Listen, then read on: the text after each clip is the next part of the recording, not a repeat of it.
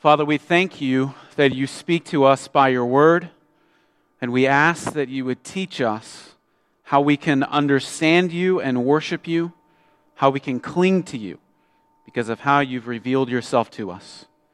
We pray that you would increase our knowledge of you for our worship and for your glory. We pray this in Jesus' name. Amen.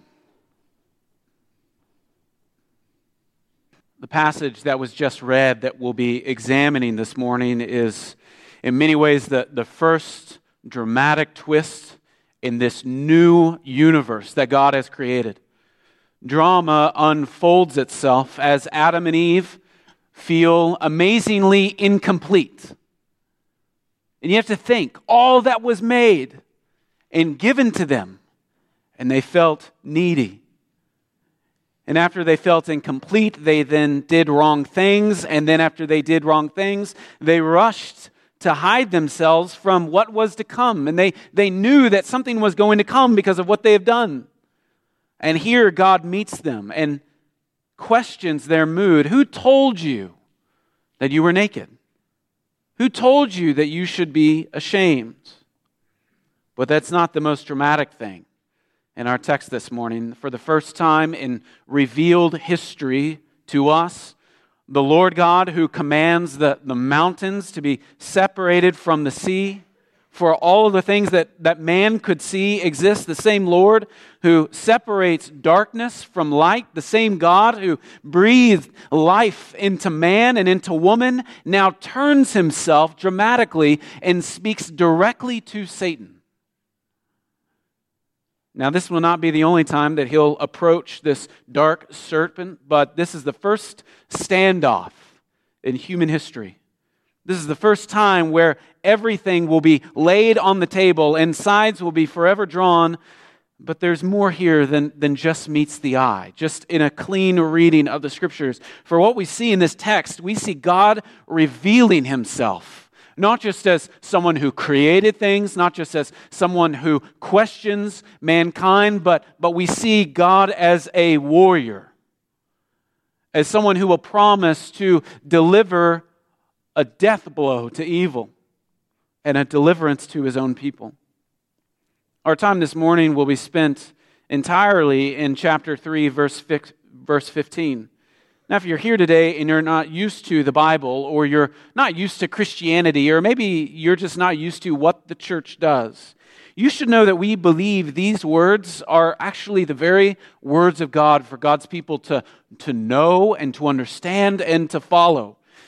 We see in this text that nothing existed before him, and then everything exists because of him.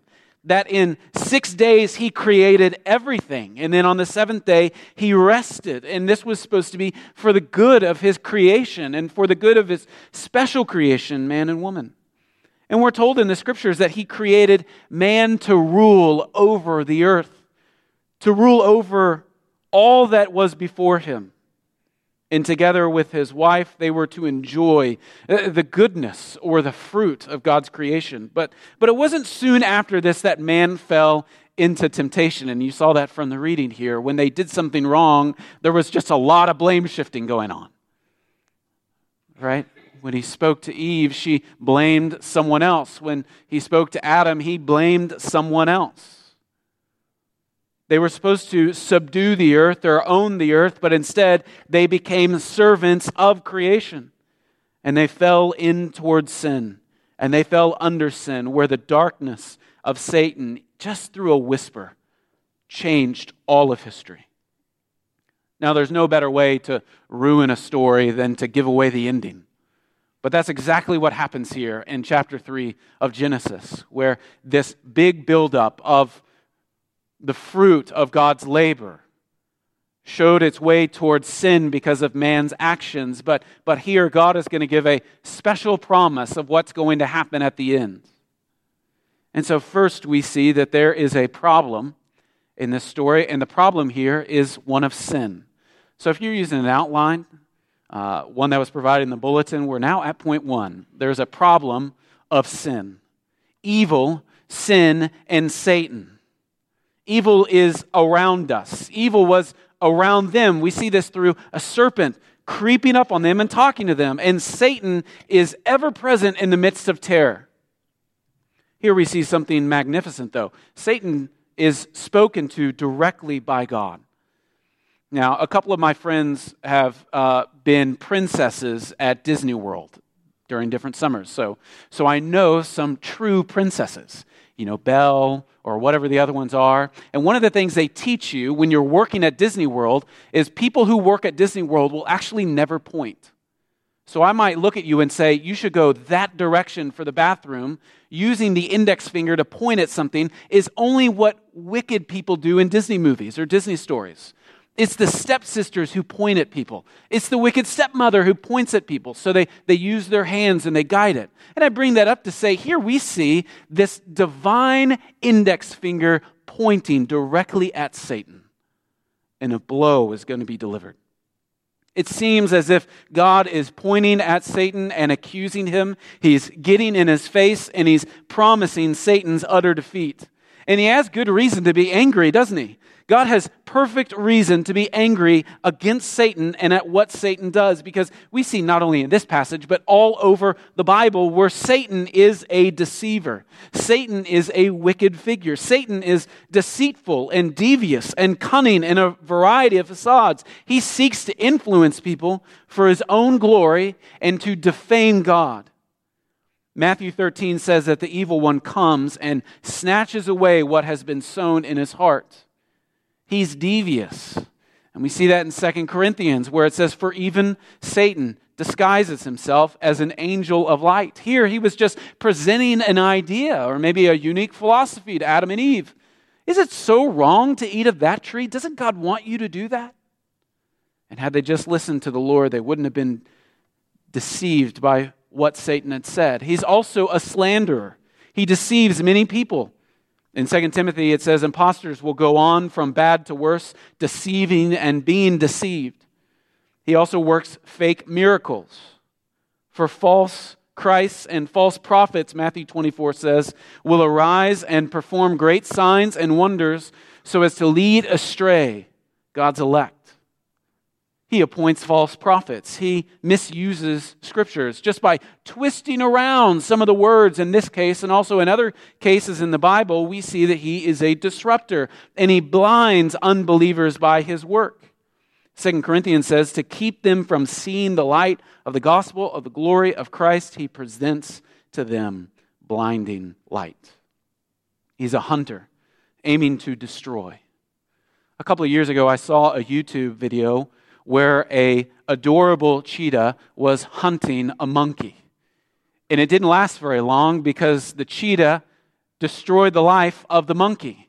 And so what we see there is terror taking havoc on another animal. But then an amazing twist happened in this video where the cheetah ended the life of the monkey, but then the cheetah saw that the monkey had a child.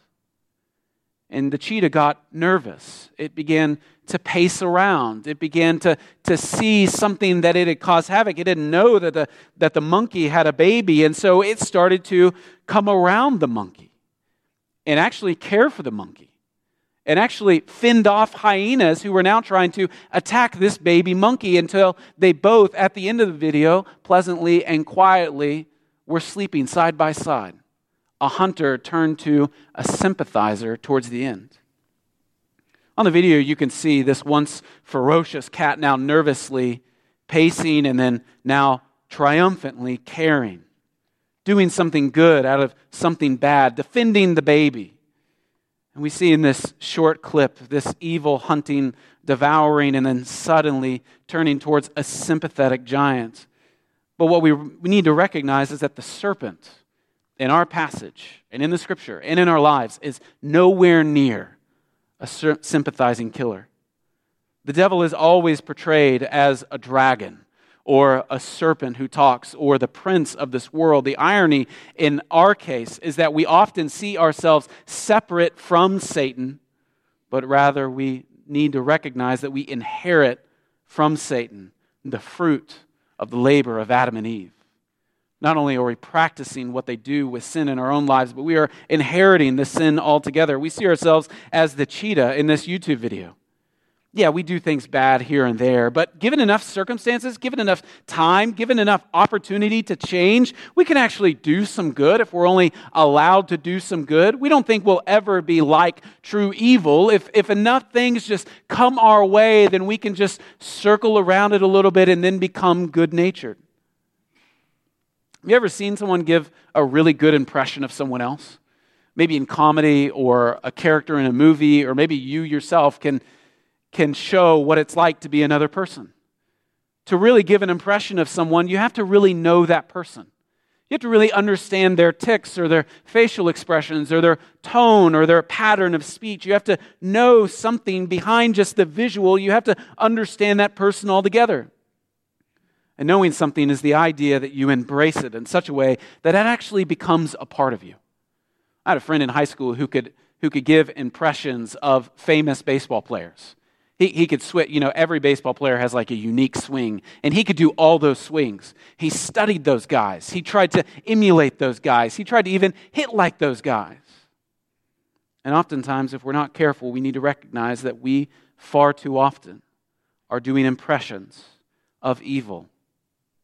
When we know something, it wraps itself around us and almost merges with us. But beyond imitation, there are things that we just naturally inherit. You might say that you have the scowl like your mother, or you walk just like your dad. And when Adam and Eve desired to know good and evil in eating the forbidden fruit, they didn't know evil in an observational manner, but became part of it, and it with them. And this is what we see we inherit from Adam and Eve. We are naturally sinful people as much as we act out in sin. And so what we see in this passage is that there is a problem of sin in this passage, but we also see that there is actually a problem of sin in our own lives. We can look at this as a fairy tale, which it's not. It really happened. And we can see it so separate from our own lives, but we have to recognize that we are much like the characters in this story for us. And so man sins, is discovered, and then hides. A problem is exposed here, and the problem of sin is revealed, and it separates man from God's goodness.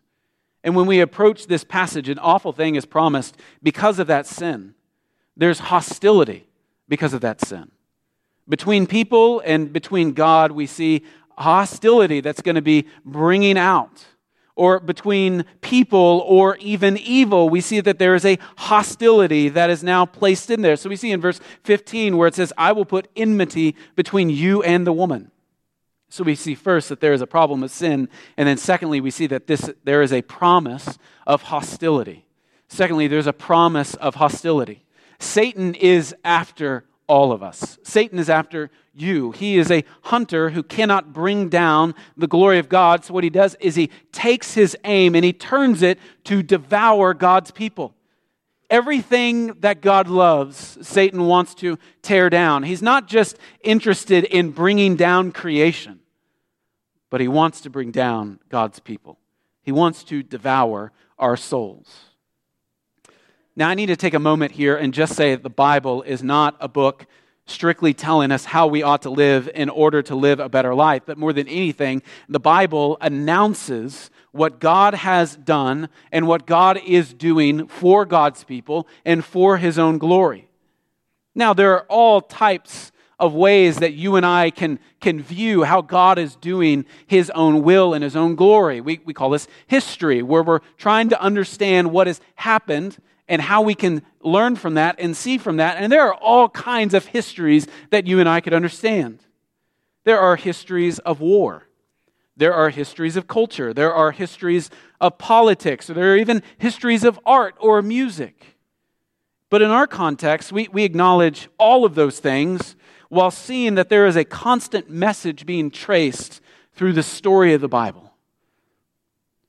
And the history that we see is actually shown to us in chapter 3, verse 15, where it says, I will put enmity between you and the woman and between your offspring and her offspring. So you and I can look all the way back to that text and see how history begins to unfold itself according to God's will and by His own ways. This is what is called biblical history.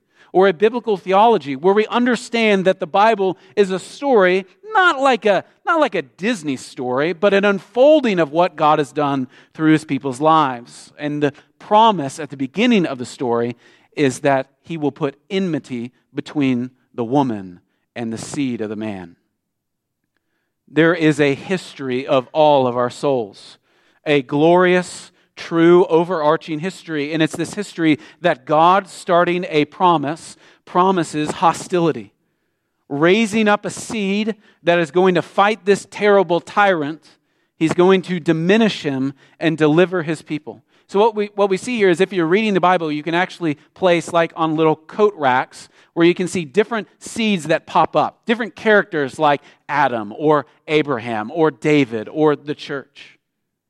And they all come in carrying on the purpose of this history, trying to play out this hostility and trying to overcome the wickedness of the devil. And the Bible is nothing but the outworking of all of that. That's our message, how God is promising and then does beat and destroy evil and will ultimately undo all of Satan's horrifying work. And you notice that God put this right in the devil's face. It wasn't abstract. It wasn't passive-aggressive, but he says, I shall bruise your head, and you shall bruise his heel. Meaning that he looked Satan in the eye and said that there will be someone who will come and he will crush your head.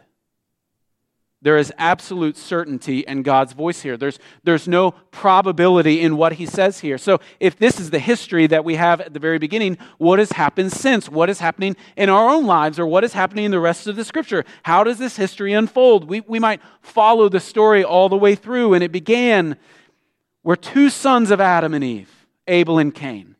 Cain, the representative of Satan. Abel, the representative of the seed of the woman. The man full of hate and murder was Cain. He had murderous thoughts in his heart, and he murdered his brother. Yes, but Abel, the seed of the woman, was raised by God, yet Abel was struck down in murder. The deliverer through the woman is still needed. And so what we see is, if we just read the Bible plainly, we have these warriors that pop up. And these figures might be the salvific people of the Lord. But again, we say that they remain like the rest of them. You might look at Noah, who was supposed to preserve the truth of the world. Noah and his family, just 8 people against the rest of the world. The whole world was destroyed and 8 people were saved. So here might be this triumphant saint, this final conqueror of evil, where God smashes everything evil around, but he preserves this man. And then what happened to Noah? He fell, he sinned, and he too died. Then we come to see the man whose name was Abram. We see where God called him out, and God called him out and revealed himself to him and said, through you, I'm going to bring a Savior. Through your family, I'm going to bring a Messiah. And the seed of the woman, Abram, known now as Abraham, and out of his offspring comes the people of Israel, and God's chosen special people, the bearer of his goodness. So we might be tempted to think that these are the places where salvation will have effect. This is where evil will be conquered, and God's people will ride out victorious. But God's people are led into sin. There's a struggle within this nation as well as with the nations outside. And this is nothing but the conflict or the hostility or the enmity between the seed of the woman and the seed of the serpent. History, it's showing itself as God losing again and again. It's a breathtaking story just to read the Old Testament as a unit, where there are sometimes you might be thinking that this is where God is going to win and evil will be overcome and will be struck down. But we see again and again and again that the seed of the woman doesn't play out that way. The enemy seems to be triumphant. The children of Israel are almost gone. There's no one left to deliver God's people. Even poor Elijah sits under a tree and says, I'm the only one left. And here's the dilemma and the conflict. It goes on and people begin to feel hopeless. Where they started out hopeful, now they find themselves hopeless because the seed of the woman is no match for the seed of the serpent. evil seems to always overcome God's people. Evil always seems to have its day. Evil always seems to be adding up the trophies.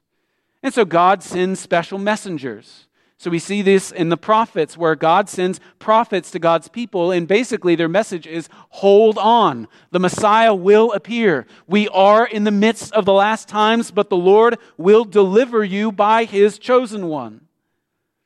And what's amazing is after He sends His prophets, there is dead silence for 400 years, where God did not speak to His people, seemingly anymore.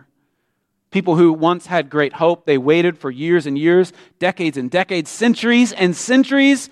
And after the prophets for 400 years, there was no word from God after Malachi.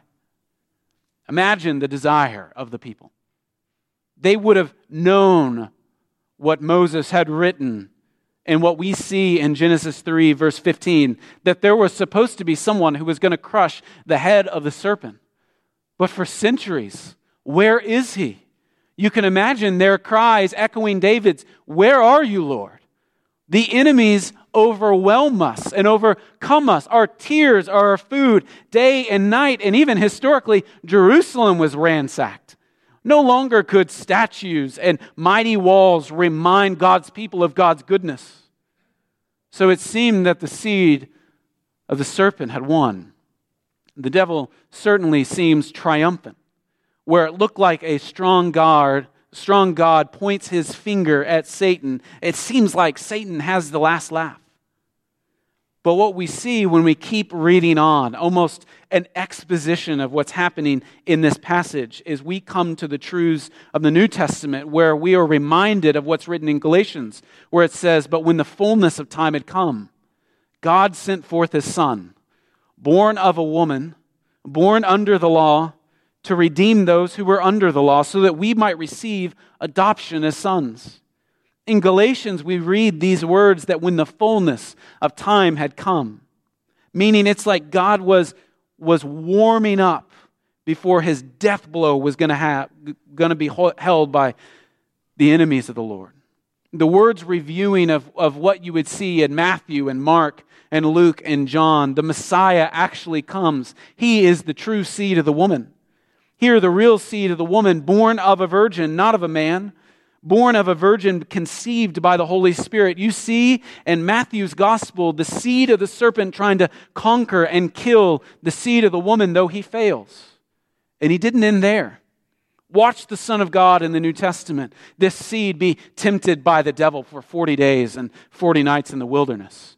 Or remember the Pharisees and the Sadducees who were after him. The seed of the serpent was aiming to crush the seed of the woman.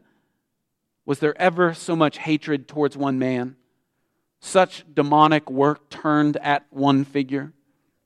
If you go on and read all these 4 Gospels of our Bible, look at how they treat the Son of God who came to serve and who came to save, who worked miracles and who was just doing acts of kindness on His way to Calvary. Look at how the world treated Him. His own people didn't even receive Him. People from His own town mocked Him. They threw stones at Him. They spit on His face. They all joined in a mighty chorus by singing the hymns of Satan. Crucify Him, away with Him, put Him to death. What is this, if nothing else, but hostility between the seed of the woman and the seed of the serpent? Here it is, reaching its fullest insanity. And when the people of the seed of Satan condemn Him, you see Him hanging from the cross. A tree which used to bear good fruit now bears the outcome of the fullness of evil. Certainly the seed of the serpent has won. Another case, another attempt, another try by God to send a Messiah. It wasn't David, he was better than David. It wasn't Abraham, he was better than that. But here he still stands, crucified, dead. But you know what was happening here the whole time. What was really happening, or what was really being presented. We see this in Colossians, that He who was dying there on the cross, triumphing over the principalities and powers, condemning them to open shame and triumphing over them.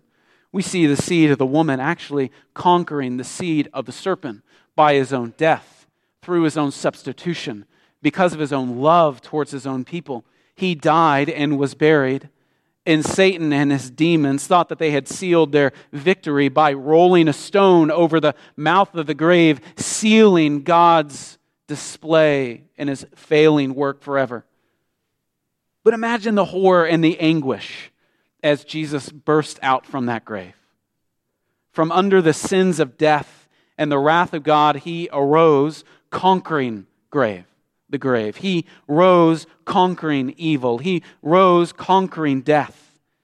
The drama that we see of salvation, that we exalt and sing praises of in Easter, was not just foretold to us by the deliverance of a baby in a manger at Christmas time, but it was actually foretold to us all the way back in Genesis 3, verse 15, where the seed of the woman was going to crush the head of the serpent. Though his heel will be bruised, no doubt that dying was miserable, no doubt that being displayed in horror on the cross, being stabbed, being starved, being suffocated to death, hanging there, no doubt, but it was just like a bruised heel in compared to what really happened to Satan. Victory over the devil is not possible without this episode. Without the bruising of Christ's heel, he was very bruised, he very much died, and the devil thought he killed him eternally, but he only bruised him, forgetting the promise of Eden. His heel was bruised, but by his death, his deliverance unto death by God has destroyed the power of the devil forever and ever. Through Christ's perfection, the Son of God has perfectly fulfilled everything he needs to substitute himself for all of the seeds of the woman before him, for all of our own lives in here today. What was displayed on the cross was not just a demonstration over evil, but was actually an offering for God's people to come to him and to cling to him and to give themselves over to a loving, merciful God. So he went to the cross. He was lifted up to die. And there upon that cross, the sins of everyone who would believe in Christ Jesus would be wiped away. The wrath that we deserve because of our sins, the wrath that we deserve because we have made ourselves enemies of God, the wrath that we deserve because we are just naturally not okay. We are naturally separate and we are actively separating ourselves from God. The sins of everyone who would believe in Jesus have been wiped away because of his work on the cross. This is the exchange that the Bible has been talking about for generations and generations. The worst about me was laid upon him, and the best about him is now laid upon me. He was buried in the tomb, and on the third day, the power that was natural in him, the Son of God, God raised him from the dead. He came walking out of the tomb as a risen, living, victorious Savior. Now take yourself back to the drama that we saw in Genesis 3:15. The promise that was given to Satan. For years and years and years, like a maniac, he surely thought he was winning. And the very Son of God, he coerced and deceived people into killing him. Imagine the laughter that he would have had on that Saturday morning when the tomb was filled. But keep yourself within the drama. Imagine the horror or just the pathetic emptiness that Jesus or that Satan would have felt when he realized that the tomb was empty.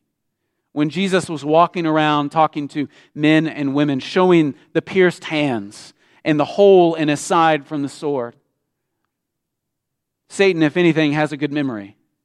Satan, if anything, is a really smart creature. Satan, if anything, ought to know the power of God and the wrath of God, but now he feels it because of what Jesus had done. That was the promise of hostility, that through the birth and the life of the woman's seed was now realized as the Son of God crushes evil by his life, by his death, and by his resurrection. And Christ says, if you come to me, I will not cast you out. Those who might have hid themselves in shame because of their sin, Jesus is actually saying, come to me, all of you who are overwhelmed at your sin. Cling to me, for I'm the only one who can offer forgiveness. I'm the only one who can offer true satisfaction. It's not Satan, but it's me. Jesus says, "Come to me, you broken people, and I will give you rest. Take my life, learn of me, for you will find rest for your souls. For my burden is easy and my chain is light." Now, I know how hard it is for all of us to continue to live in light of this. We still find ourselves active in sin. We still find ourselves trying to be holy and trying to be righteous. But what God continually says to us is for us to repent of ourselves or deny ourselves and to cling to the one who is truly victorious. Rather than grasping for straws, we are clinging to the one who is final, who is the foundation of fruit and life and righteousness. How glorious it would be to come into the way of life of the Lord Christ and to receive His salvation and everlasting salvation that it is, understanding that the final death blow of Satan has been delivered. That the stronghold that Satan tries to put on those in the world is not fitting anymore. That he can tempt people all around us or even tempt you in your own life. But it's like a house built on sand. It just washes away because of what the foundation did for God's people. So you see this morning the problem of sin, and you realize the promised hostility. But now I want you to finally grasp the promise of deliverance. Christ here has delivered the devil a crushing blow from which the devil will never recover.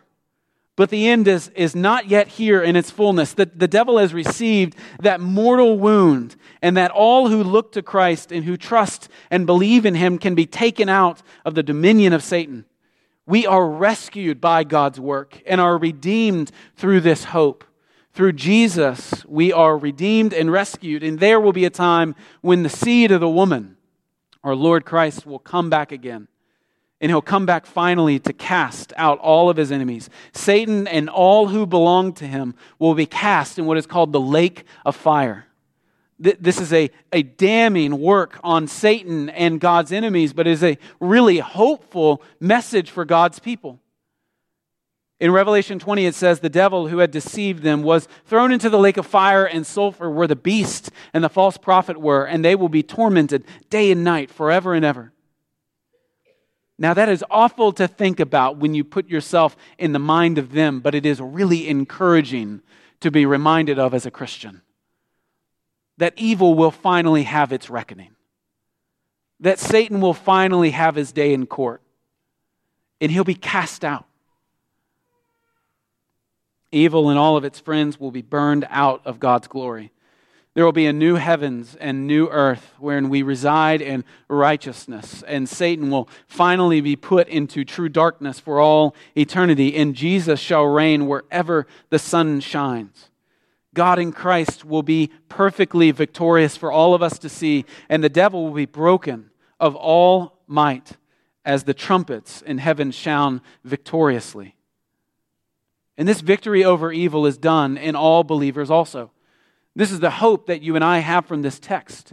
We see this cosmic battle between good and evil, and we recognize that if we follow the story all the way through, that good ultimately wins. But where we place ourselves now in the story is recognizing that God has done this for His people.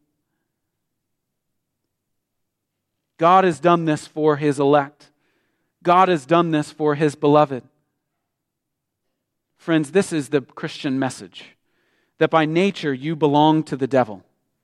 And that's what the world is trying to increase your understanding of, or trying to influence your understanding of. That's why it laughs at the gospel and ridicules the speech of the blood of Christ. But what we recognize in our scriptures, that actually those who are brought low are actually those who are lifted high. If you believe that God sent His own Son into this world to deliver you and to rescue you, the outworking of this is your own rest. The outworking of this is your own hope. The devil can no longer touch you. The world, John's letter says, the evil one touches us not. We belong to God, and God's seed abides in us, because the great battle is already won. Now, too often we want to jump into the mundane pain of verse 17, where cursed is the ground because of you, and pain you shall eat of it all the days of your life. And we live in this reality every day. We recognize our inheritance is hard work or sinful natures or temptations all around us. But as Christians, we have to keep ourselves in an understanding and with a viewpoint of what has been done on the cross for us. We must be reminded about the God who mercifully blots out our sins, brings us close. We need to be reminded of Christ's appeasement. So seeing here in Genesis chapter 3, verse 15, that God had already provided his sacrifice for Adam's sins. And this reassures us that he is not only merciful and loving, but indeed is holy and just and trustworthy, and we can believe and trust in his promises. So when we are entering, or are fully in, for many of us, this season of Christmas, or this season of an incarnation, or this time of remembering things like joy and hope and all of God's love, we should remember at the very beginning there was a problem. And there was a promise of hostility, but there is also within this a promise of deliverance. And what we see happening through the Christmas season is that this very promise was delivered to us. The seed of the woman was delivered to us. And though it might look like a precious baby, be reminded that it does come as a lamb, but fights as a lion. It's exalted as the King of Kings and as the Lord of Lords. And this gives us a worshiping heart that is like a battle cry, aiming to make our time with God not gentle, but as loud and celebratory. Like clanging bells or loud trumpets, we remember that the God of peace will soon crush Satan under his feet.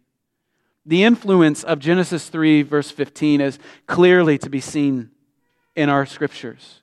This is confidence in the coming triumph of God, which stirs us to worship God now, where God was true to his promise then, and God will be true to his promise to us.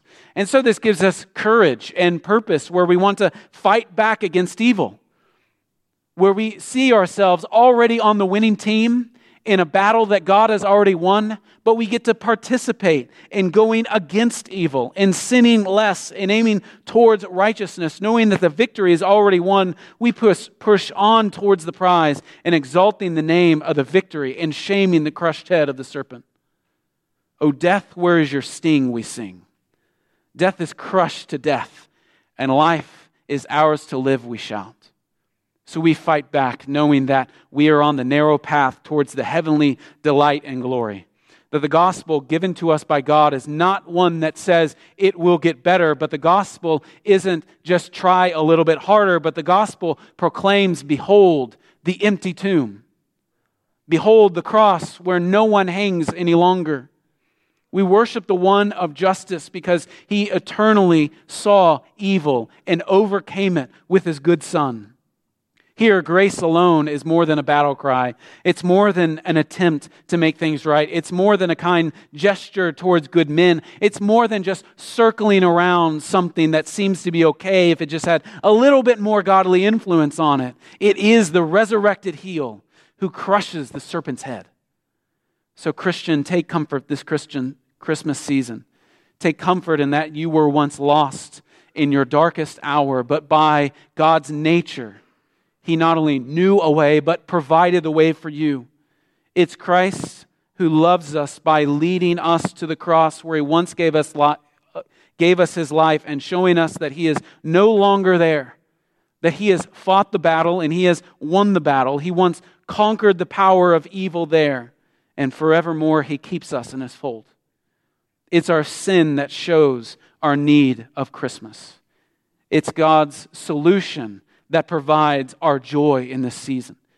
And it's the satisfying solution, the gift of grace and mercy from Christ Jesus that's been given to us that allows us to hear, to know, and to understand God's love. And so when we look at passages like this, we can be reminded of how good and gracious he is by pointing directly at Satan, by triumphing over him physically, and by delivering us eternally for his own glory and for our good. Let's pray together. Father, we come to you this morning thankful and amazed at your goodness, towards us and your mercy towards us because of your work for us. We pray that in this season that we would be reminded of your good work, that we would be reminded of the true miracle and the truly divine gift that you have given us by sending the Son of God for us. Father, we pray that our hearts would be turned to worship him as we truly ought. We pray that we would be given power and courage to flee evil, to flee wretchedness, and to know and understand the path that you have provided for us and cling to you. Father, we pray this in the name of your Son, Jesus. Amen.